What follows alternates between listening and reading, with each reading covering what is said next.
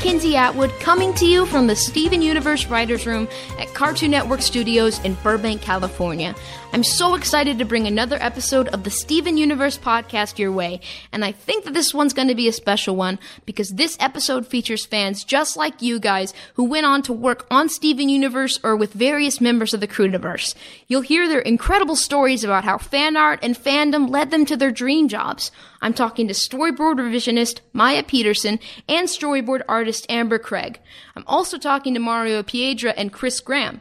Chris designed the mobile game Attack the Light and the upcoming console game Save the Light. We might even get some exclusive details on what's inside Save the Light. And I definitely want to know about Squaredot, which was revealed earlier this summer. I know that blew a lot of our minds. And how's this for a special guest? I've got Steven Universe superfan and YouTube star Thomas Sanders coming by to talk about his love of Steven Universe and how he first discovered the show and then started working with the cast. So let's get started with the two fans whose fan art helped them land jobs as part of the Storyboard team. Maya Petersen, Storyboard Revisionist, and Amber Cragg, Storyboard Artist. Welcome to the podcast. Thank you guys so much for talking with me today. Yeah. Yeah. Anytime. Okay. Especially right now. Okay, good. So first off, I'm just wondering where you guys are from. Well, I'm from Maryland. I was previously working in web design and development at Georgetown University. Gotcha. So this is a pretty big jump. But yeah, that's it. It seems like everyone's from Maryland. Or Jersey. True. Jersey. Or Maryland. Yeah, that's the... I'm not. I am from central Kentucky. I am from Somerset. I'm from Tennessee. Nice. You're Kentucky is Tennessee's hat. Yes, exactly. I love it. Okay, cool. So did you guys always want to be artists when you were growing up? Yeah. Yeah? I wasn't good at anything else. That's a really hard question to answer. Like, I think I always knew that drawing was inextricably part of me, but I didn't really consider it a career option, like seriously. Didn't ask that question head on until like after college, honestly. Gotcha. That's so different than me. I went through high school like doing in my classes and thinking it's fine. I'm going to go to art school and I'm going to be an artist. It worked out for you. So, yeah, I'd say that worked in your favor. Yeah. So was there like a moment when for you, Maya, when you were like, oh, now I know I want to do art? Or like an influence that made you want to do that? There wasn't a particular moment, but I think one of the first kind of like turning points was like I had done like my first finished colored piece for like ever for a Mega Man tribute book published by like Udon, and there was like a lot of entries and everything, and like getting in and then seeing my book, like seeing my artwork published was like, whoa, okay, maybe I'm not great, but maybe I'm better than I thought I was. You know? So yeah, man. Like, you know, it was a lot of validation, I guess, at the time. So it was like, okay, you know what? Just work really hard and see where it goes. Yeah. Mega Man first, then the world. That's the strat. That's the strat. Mm-hmm. So like you guys both started as fans of Steven Universe before you started working on the show, right? Mm-hmm. Yeah. Okay, cool. So how'd you discover the show? I watched it when it aired on TV, and before that, I watched the pilot online and drew fan art that day. Wow. Yeah, man. Yeah. I was like ground right on floor, it. Except for the fact that I wasn't working on it when it started. Right. Ground floor fandom-wise. Yes. Yeah, I had seen the pilot when it just came out too. I didn't really get into it until my during the weekends, my youngest sister would come over, and then we would she would get really excited about this show and watch the most recent episodes on demand, and that was like a kind of like a big bonding experience for us too. So I guess like that's where a lot of my initial excitement came from. Yeah, I discovered it when I was in college. I feel like I started so late because it was around season 2. Back to the Barn was my first episode that I ever saw. Really? That's a very interesting jumping on point. Yeah, I know. Well, the first episode I saw... gym drill arc, yeah? Yeah. Mm-hmm. The first episode that I saw was Sworn to the Sword, but that was the first one I saw, live. Oh my god. Yeah, Sworn to the Sword is... That's nuts. Yeah. I remember being the revisionist when Sworn to the Sword was being made, and I was so excited to hear Dee Dee's song come in.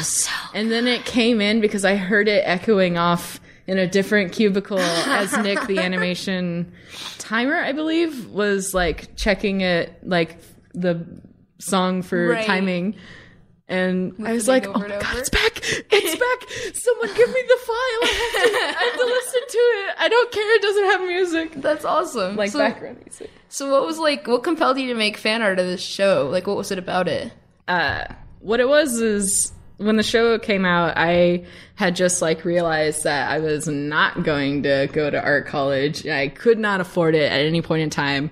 And I was essentially like stuck in the middle of Kentucky until further notice. And like the show came out and it was so positive and so fun. And I remember like I made a post on my Tumblr blog that was like, wow, this show is so good. It's like someone made it for me. And that was like in the tags. I was like, this is the show I wish I could work on, or the show that I wish I could have seen as a kid. And then I got to do the first part of that. So. But yeah, I guess it was a spiritual connection to the theme of the show. I hear that. I think for me, it was really exciting because I felt like Steven Universe was kind of like the first show that had female characters particularly that weren't like a caricature of, or like their defining characteristic wasn't being female for the first time. I agree. And it was just like, wow, I really dig this. Like, and the female characters aren't drawn with eyelashes in this show, which is a very big signifier. Yeah. Like, they look so, different from each other, and their personalities, like, just, it's not a caricature of anything. It's just, like, it's very real. And this was kind of like the first time I had felt like I wasn't forcing myself to like female characters, and then it was just such a natural, organic thing, that. Particularly. Yeah, I'm always like, if there's this female character, you're sort of obligatory to like the token female in the I hate the token female. You don't? I hate her. I mean, I'm just so like, I sick didn't of want her. to be I didn't want to be like one of those like women hating nerds, but it was always like a very begrudging kind of affection. Yeah. And now it's like, oh wait, now I don't have to try. It's really great. Yeah. It's iconic. I love that about it. That's a lot of what drew me into, I feel like. So what was it like when you first you were making fan art and stuff? What was it like getting noticed by the crew? Do you want to take I actually remember I used to live stream working on my comics that I was drawing for like fan art, and I was in a group I was streaming for a group of maybe 20, 15 people, and I was like recording my screen, and then on the top corner it popped up and it said, Rebecca Sugar liked your post. And I was like, whoa. Oh, and it was like recorded. It was being recorded, and the people in the chat were like, oh my God, oh my God, oh my God, oh my God. And I was in real life like, oh my God, I can't believe she did it. She liked it. That means she saw it with her eyeballs. It might have been a misclick now that I think about it, but the joy I felt in that moment was real. I mean, I don't think it was a misclick. I don't think it was something tells me that it wasn't. I found out later that I was being considered for work on the comic that Boom was doing. Gotcha. Is that why you did a variant cover or something like that? No, Boom was just like hitting me up for that's cool. Fan covers, because if they care about the show, they'll want to do a cover. Mm-hmm. And so I was already like doing like stuff for Boom when I got a message from Ian on Tumblr that was like, hey, do you want to do a test? And I was like, yeah. Wait, was that when because Tumblr actually I told that story wrong.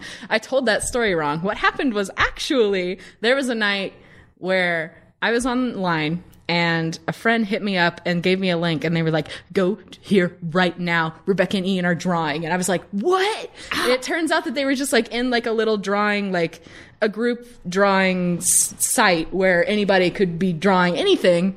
And they were like drawing, like the characters just doing whatever, like having fun with like an anonymous group of people. And I was like, oh my God, I'm going to go in there. So I started drawing, but the program actually really sucked. So I didn't do very well. And I drew a Garnet with like square hair, and Ian like wrote a note that was like, her hair is a cube, not a square. And I was like, I can't believe Ian just corrected my art. And so the next day I was like, should I do it? I'm gonna do it. And I sent him a message. It was like, it was cool drawing with you in that one chat client thing. I was the one who drew the square hair instead of the cube hair, Garnet. Ha ha, I can't believe I messed up so bad. And he was like, no, it was cool. Do you want to do a test for us? And so like, it was the absolute best response that could have possibly happened from just me like being a groveling little fan. Like, Oh my god. That's so good. I think I was also on a Skype call at that point in time. So when I checked my messages and got that back, I was on a Skype call with my friend, and I actually physically fell out of my chair and was just sort of lying on the ground like, is my life starting now? The answer is yes. Yeah, it was. So that's awesome. Oh. Wow, yeah. I don't. How are you supposed to compete against that? But like, I mean, mine was like much more low key. Like, I don't think anybody actually like knew who I was until I took my board test. Like, yeah, I was pretty like lying low. Gotcha. How'd you get the board test then? I mean, it was. That's the thing. It's like I wasn't discovered or anything like that. It's just like I applied to take the board test in 2015 when there was like that open call on Twitter. Oh yeah, 2015. And there were no open positions actually available at the time. So I just kept in contact until, there was that need for a revisionist at the time. So, I mean, it worked out, but it was just kind of like, the most agonizing way to do it. Yeah. But I mean, like I was employed at the time. I had I had my career. So it was like, it wasn't agonizing, but it was definitely like, I wonder if this is actually, like, I was always wondering if it was just like a big joke, because communication had only ever been through email, and there was some like human element missing the whole time, and I was just waiting for like the rug to be pulled out from under me and be like, just kidding, your jokes, show. like your drawings are really funny, we got a good laugh from them, like it's like no, that's what I was waiting for. But then it was like, and then I got on, I had done revisions for like freelance for a while, and then like getting on a Skype call with like Joe, Kat, and Rebecca. It's like, oh yeah, okay, never mind. This is real. All right. Yeah, I totally understand what you mean. That's crazy. What was it like when you walked into to work on the first day? Don't get fired. Like, do good work. Don't get fired. Draw real fast and draw real good. I was sick. Oh, you were? Yeah, I moved all the way like immediately. I moved from Kentucky to LA, and I didn't like, and I just got like super sick from like the atmosphere and like air change that happened so quick. So I like slunk in, like brutal. Nose running with my Steven Universe fan t-shirt on, like, I'm here to be your like crew child. And they were like, welcome. Yeah, I mean, yeah. That's so awesome. That's like the dream, honestly. Did you guys ever, like, there's this thing called imposter syndrome. Have you heard of that? Oh, yeah. Yeah. Yeah. So for people who are listening who don't know what that is, it's like where maybe you guys can explain it better than me, but like basically you feel like you're an imposter in a situation. You feel like you're eventually going to be found out. It's like kind of what you said in the email. They're going to be like, oh, you're not a real X, like, be gone, like. I find that imposter syndrome is extremely present, especially for women artists, or I guess women in any industry. Mm-hmm. But yeah, like there's definitely the feeling, especially when you're coming in from, having just been hired, and you think like, oh, this is such a great thing. How am I going to mess it up? And like, there's the big fear that everyone around you is so like figured out in how they can draw and like what they're drawing and what their job is and how well they can do it. And I feel like for me, I couldn't really shake that feeling until about 6 months into my job when I was walking to the bathroom and Rebecca stopped me and was like, hey, you did great work on Catch and Release. And I was like, oh, thank you. I was like, I guess I'm good at my job now. Do I know what I'm doing now? What? It took 6 months, but then I was pretty comfortable after that. That's awesome. Yeah. So my last question is, do you guys have any advice for fans who one day want to work in the industry? Make your own stuff. Make your own stuff. Put your name on it. put it online where people can see it. You can draw fan art if you want. You can draw your own stuff if you want. Showcase your ability to write and draw. And if you can only do one of those things, you can partner up with somebody who knows how to do the other thing, or you can do both of the things and then get better at both of them together. But the important thing is you can't be found if there's nothing of yours to find. That's the first step, right? Yeah. I would say, especially coming from like being very familiar with like artist block and going through periods where you feel like your creativity is waning or just like not there at all. It's like you can't wait for inspiration. You just have to do the work. Like there's really no like you just fail a lot and fail fast, and that's how you get to success faster. Right. You just have to push through it. Okay, cool. Oh, wait. I want to add on one more thing. For sure. If you have an obsession with something, like a show or a book or an AU of some other thing that you don't even like anymore, but you love the AU, if you feel like this passion for something and you're embarrassed by it, don't be. Use that as a reason to make whatever you want.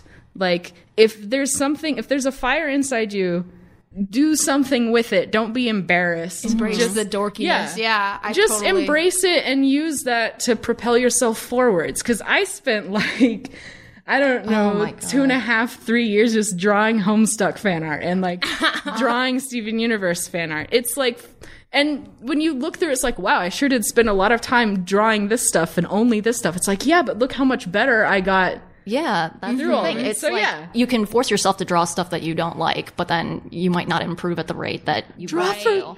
draw from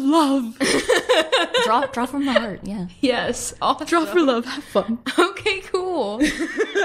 Thank you guys so much for coming on and talking to me. Yeah. Oh, thank you.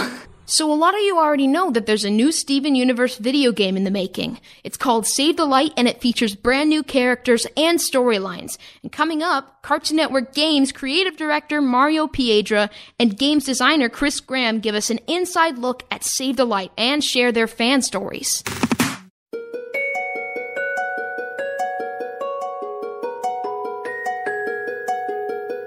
All right, I'm here with Mario and Chris. Thank you guys so much for coming on and talking to me today.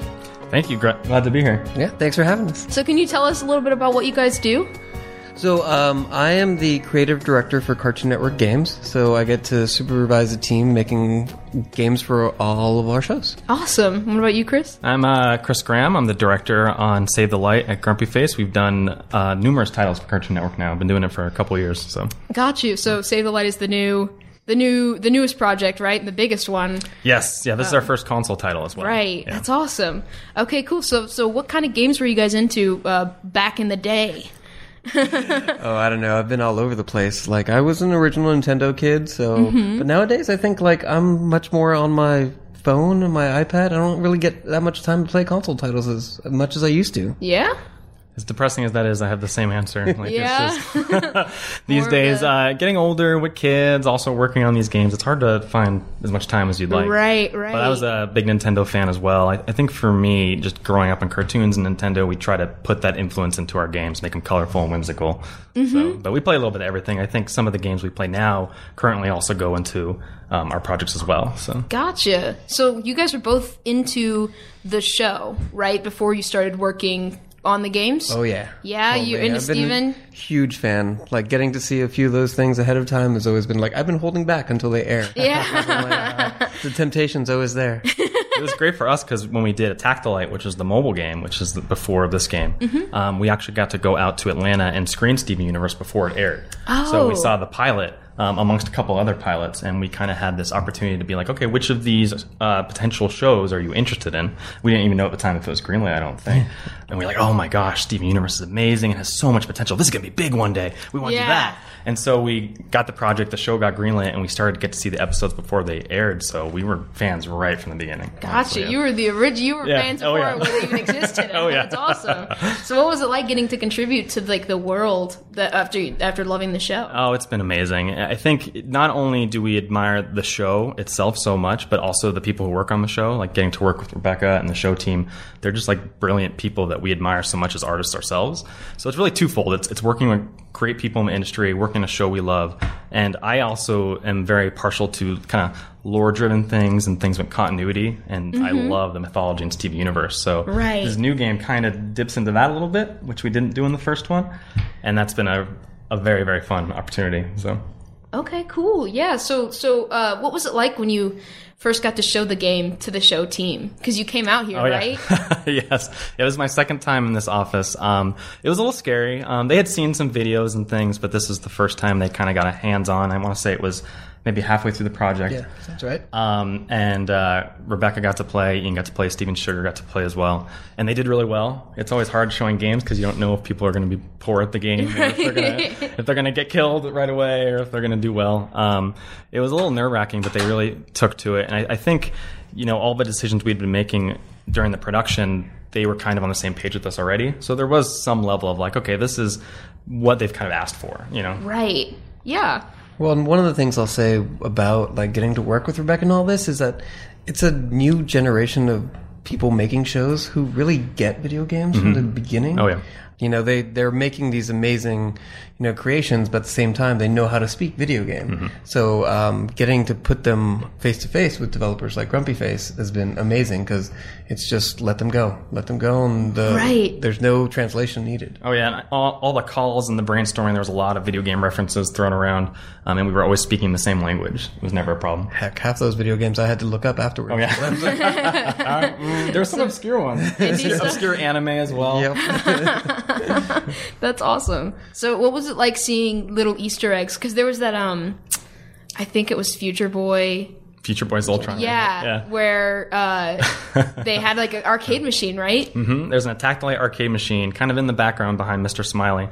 And we actually were never told about this. We found out watching the show. And you were like, what was the reaction? Could not the moment? believe it. Yes, we were just shell-shocked, I think we immediately called everyone in Atlanta. Like, oh my gosh, did you see this? And they didn't know either, I don't think. Nope, we found out from you. You were the one to let us know. I think Steven Sugar just kind of put it back in there on a whim. So. That's awesome.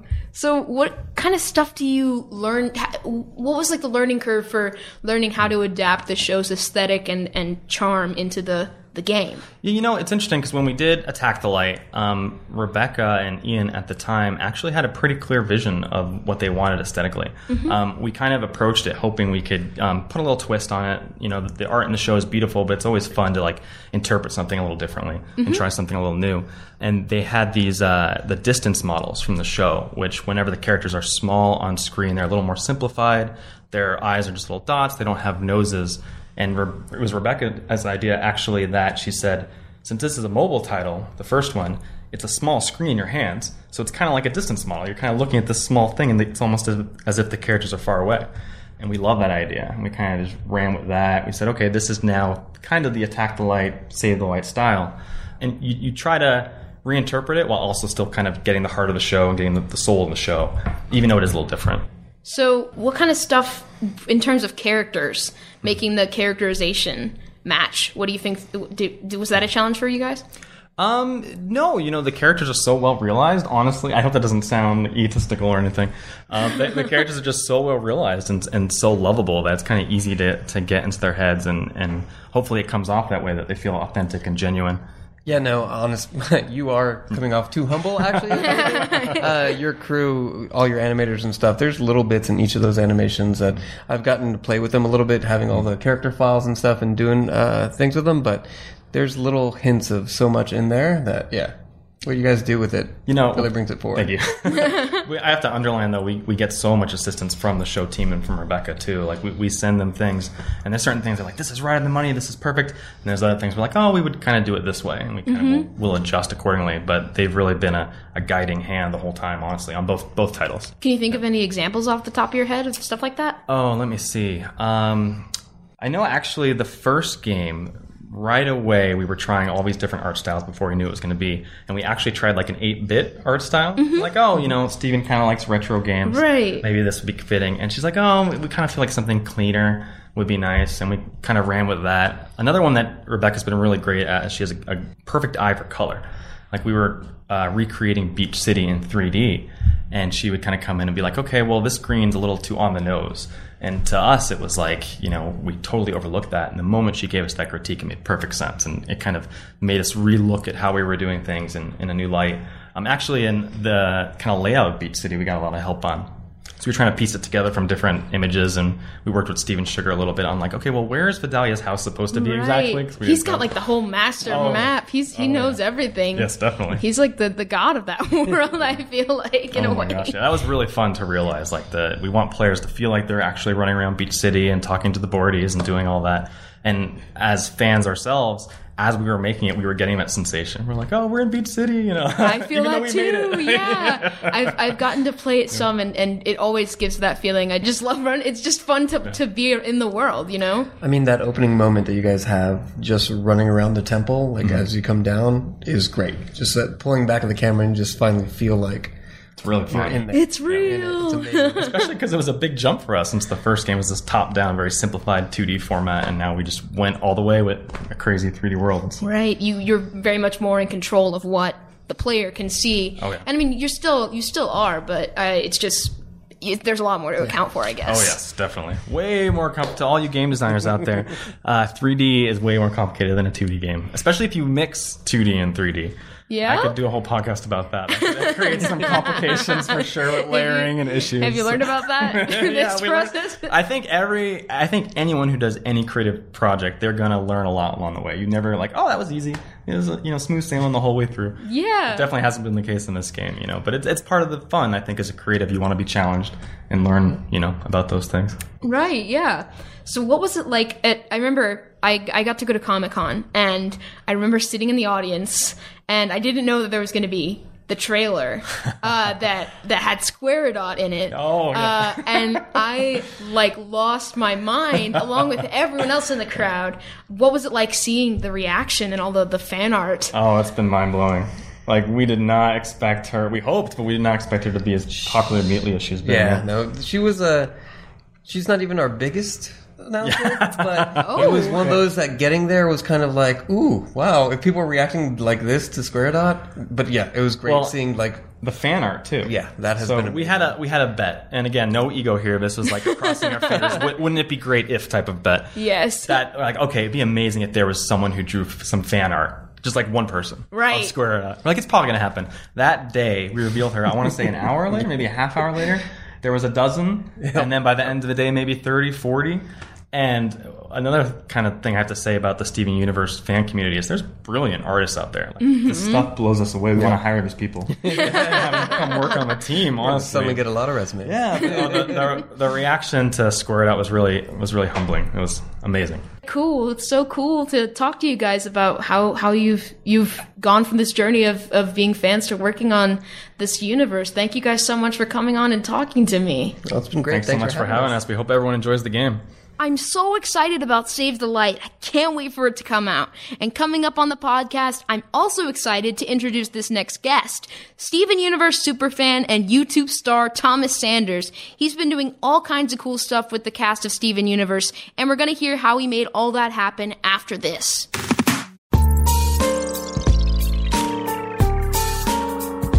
Alright guys, I am here with Thomas Sanders, who is a huge Steven Universe fan. Welcome to the Writers' Rooms, Thomas. What is up, everybody? Yeah, thank you for coming and talking to me. Of course. I thought it was so funny, and I asked you before we started if I was the first person that you brought on that's not affiliated with the show in any way. Yeah. But I am, apparently. Yeah, you are. Well, the thing is that I wanted to, That's talk. amazing. Yeah. It's just, the whole thing is a fan perspective, so I really wanted to, Gotcha. Hear from you, especially because you just got a tour around the floor, right? Yes. Which is, that's such a eye-opening experience because you know that there's a whole bunch of stories of that go into this show, and obviously it's a labor of love, and I have a limited experience as to what goes into just a single episode of any cartoon series. And just seeing all of the different tiny, minute things that go into each episode is just you gain a whole new appreciation. It's insane. Working here this summer has been crazy. Just like I learning. bet. Just like there's so many, because you have to make everything, you know, like you have to make everything from scratch. It's crazy. Yeah. So let's talk about from the very beginning. Let's take it back to the beginning of when did you discover Steven Universe? Honestly, I don't like. I was trying to rack my brain as far as the exact moment I tuned into Steven Universe, and I'm completely blanking. It's like I described it as like an ephemeral memory. Yes. Like I've always just known about Steven Universe. It's always been there. It's always been a part of you. I can't remember. Like there had to have been a moment, and I think it was because I watched it casually for a bit, and because it was recommended to me while I was online. Obviously, my online presence, there's a lot of people, they know that I like cartoons, and I believe it was recommended to me by a bunch of followers, and I had seen several pieces of fan art about it, and I was like, this looks really intriguing, and I watched it casually, and I think the turning point for me, obviously the fusions really caught me, like when Opal was first introduced, and I think the turning point for me was I forget the episode, running out of space, too little space, or running out of storage, and it was where maximum capacity, and that was where that was the first. That episode got so real at the end of that episode that I was on the couch. I just like stood up because I was like, this cartoon just did that. They went there. They did that. That's the one where Amethyst like shapeshifts into Rose, and like Greg is like, this is messed up, and Steven's like, what are you doing? What is going on? And there's in my mind as a viewer, there's subtext there, but like the cartoon does it in such an elegant, tasteful way that works on multiple levels. That if you're a kid watching it casually, you get the overt,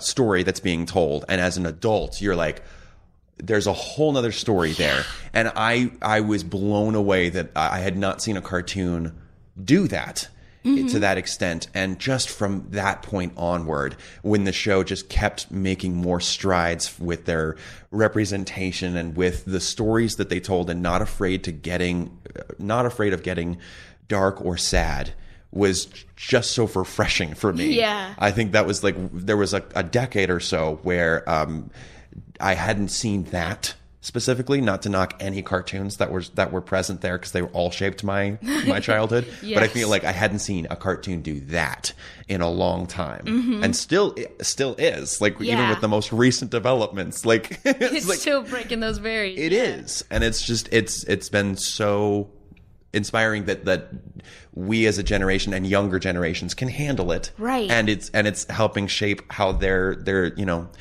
it's helped shape their thinking. Yeah, totally. I totally get what you're saying. So, like, that was the appeal for you then. Absolutely. Like the fact that a cartoon can work on two levels makes a cartoon great. Like, the cartoon can be good if it works on one level.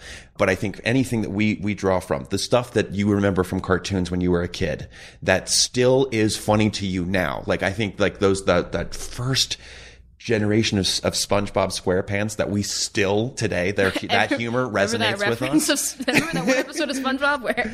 Yeah, I think that like there are cartoons that exist, like all, like if you name it, Powerpuff Girls, Dexter's Laboratory, as far back from me as like Winnie the Pooh. There are episodes of those shows that you can still draw from and be like, do you realize, like, they went there then too? Yeah. They took those strides, and we probably didn't get it when we were kids, but we get it now as adults if you see it. Yeah. Brilliant. Yeah. I see. I feel like I see a lot of that reflected in some of your vines and stuff that you make, right? Like influences about, like, growing up, and it's like a lot about, like, you know, just stuff that anyone can relate to and be like, me, big mood, you know, like. Exactly. That's something that I definitely strived for with the vines, because a lot of the culture surrounding vines were memes, a lot of current events, and what I wanted to strive for is something that not only kids could get but adults could get at the same time, like humor that's kind of timeless in a way. And sometimes I miss the mark on that, but I think we're all united in our abilities to be silly. I think everybody has that silly side, and like sometimes you laugh at the stupidest jokes, and it's okay. It's okay. You know, everybody has that light side, and there are things that are still timeless. Like you could do a vine about something involving school or teachers, And you as an adult can be like, I remember those days. Yeah, like you can, and you're like, glad I'm not there. And I think that was the big appeal about several Vines that we did interacting with people in real life, because that was humanity at its core values of just being able to relate to other strangers and be silly. Yeah. So what was it like when you made videos with the cast? What was that? Oh my goodness. Yes. First of all, Mackenzie, you set you made that all possible. Who are you referring to? Mackenzie Atwood. You were just like, I happen to know several people. That was great too. Because I first got connected with you because you animated. Animated is strong. Okay. How would you describe it? Video editing that repurposes animation in the show and just makes it look new. Listen, for me, it was animation. I really enjoyed it. Thank you. And that blew me away. Like you had taken several of my Vines. Yeah. And done animations surrounding Steven Universe with it. And I loved that because I was a big Steven Universe fan, and that's how I first got connected with you. And you're like, I happen to know several of the cast members, and so you connected me with Dee Dee Magno Hall, who's Pearl. Yes, and Dee. I love her. I love so her. much. And she was just like, and I happen to know Michaela Dietz, who's Amethyst, and Jennifer Paz, who's Lapis, and Zach Callison, who's Steven. They're all available if you want to meet all of them too. And I'm in LA, and I'm just like, I died inside. I was like, I don't know if I can actually handle this. And it was we met at this really nice little park, and it was just such a pleasant experience meeting all. They were so chill. Everyone was so chill, so personable, and they talked like they were all, they are all friends. It's not like, it's not an illusion. I can definitely state to anybody out there who's fans, they're all very good people, and they are all good friends with each other. And that, as a fan and appreciator, I was just like, that's really cool to know. It's so sweet. It's so sweet. They're the best. And so many of them are just are their characters too in a lot of ways, you know? It made it very easy. You were asking about the Vine experience with them, and they were so on board. I was like, I might need props for this, and Michaela's like, you got markers? She sits down on the ground, she gets markers, she draws out little we're all on the ground drawing like we're in school, and she's like, this is gonna be good. And she was so down to make it happen. Zach was there trying to help out as well. I was like, do you guys want to do a Snapchat? And they were like, let's do, they were up to do anything. Yes. And it was just a fun hour and a half of just play. We played until the sun went down. That's so fun. And then when the sun went down, Jennifer brought out the ukulele, and we sang the Steven Universe theme song. I was like, you guys are the best. It's amazing. Yeah, they're so fun. I think it's funny seeing Dee Dee and Michaela especially, just because Dee Dee is such a mom, she really is. Peak mom. She is peak mom. I'm not even joking.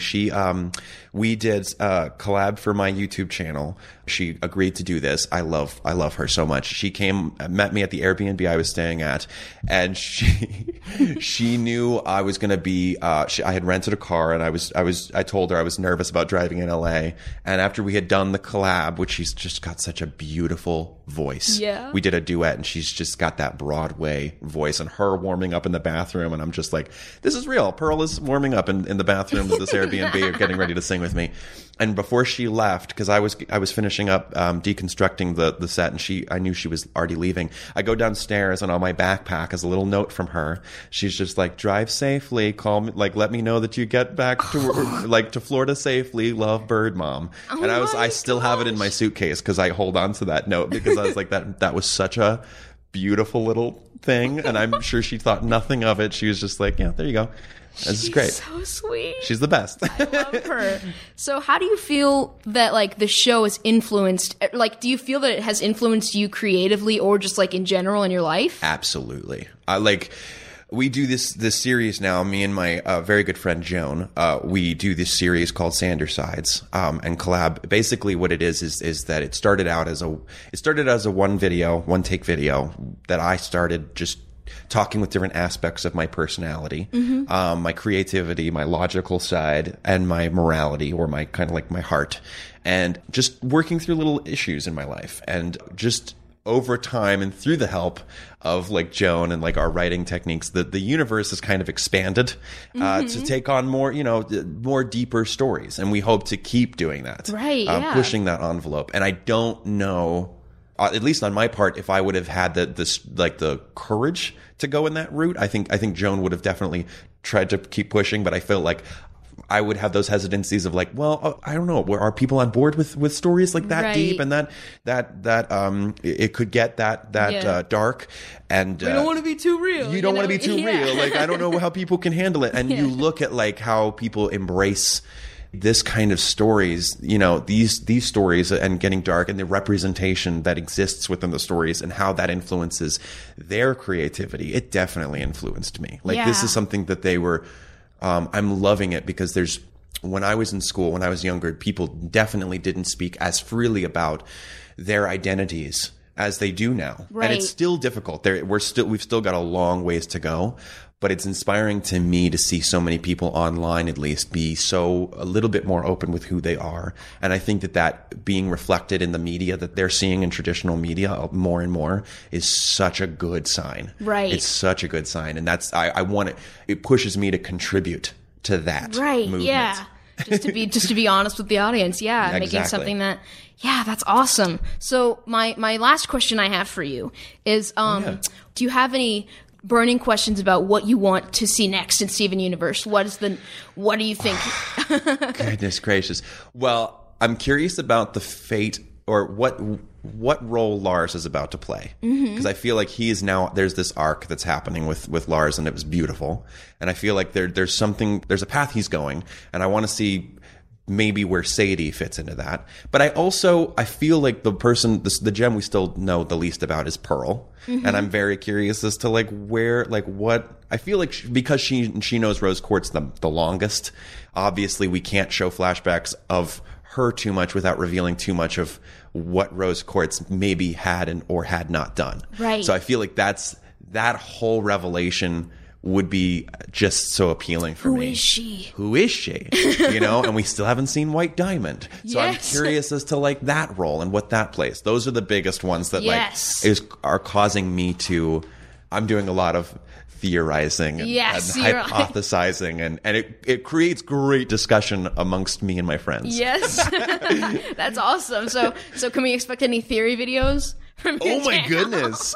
I hadn't thought about a fan theory video, but I bet knowing my audience, I think that there would be maybe possibly a demand for that. There's some overlap, yeah. There is some overlap. Yeah, for I love sure. that. I would not mind that. I definitely think that there are some things that we could talk about on our channel, because I think that there are so many good topics that are brought up in the cartoon that are done so tastefully and so subtly that you read, you can definitely take from it as what you will. Yes. Be like, oh, I definitely identify here. The fusions are a great example of good relationships, toxic relationships, polyamorous relationships. There's so much there that can be talked about and hashed out, and I think that they are good topics for discussion in social media, because I feel like what better way to take cartoons and parcel through it in new ways. So many people do that, and I think that there's still a lot there. Right. Because you're taking something they love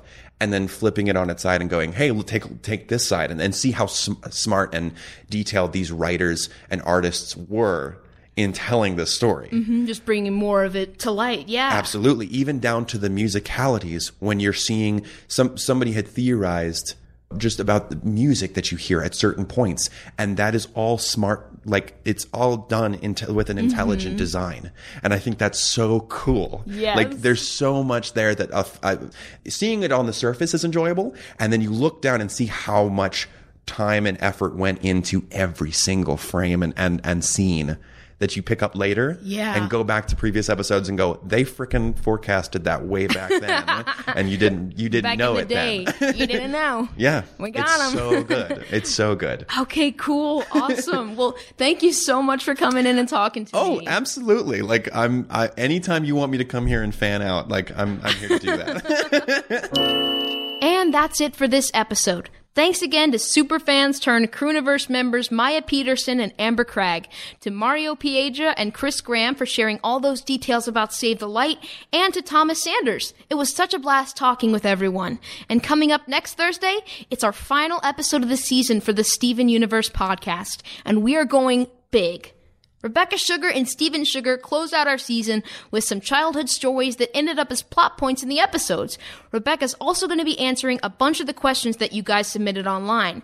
And if that's not enough, Rebecca's also bringing her ukulele, and she's going to be performing a very special, never-before-heard song called Escapism.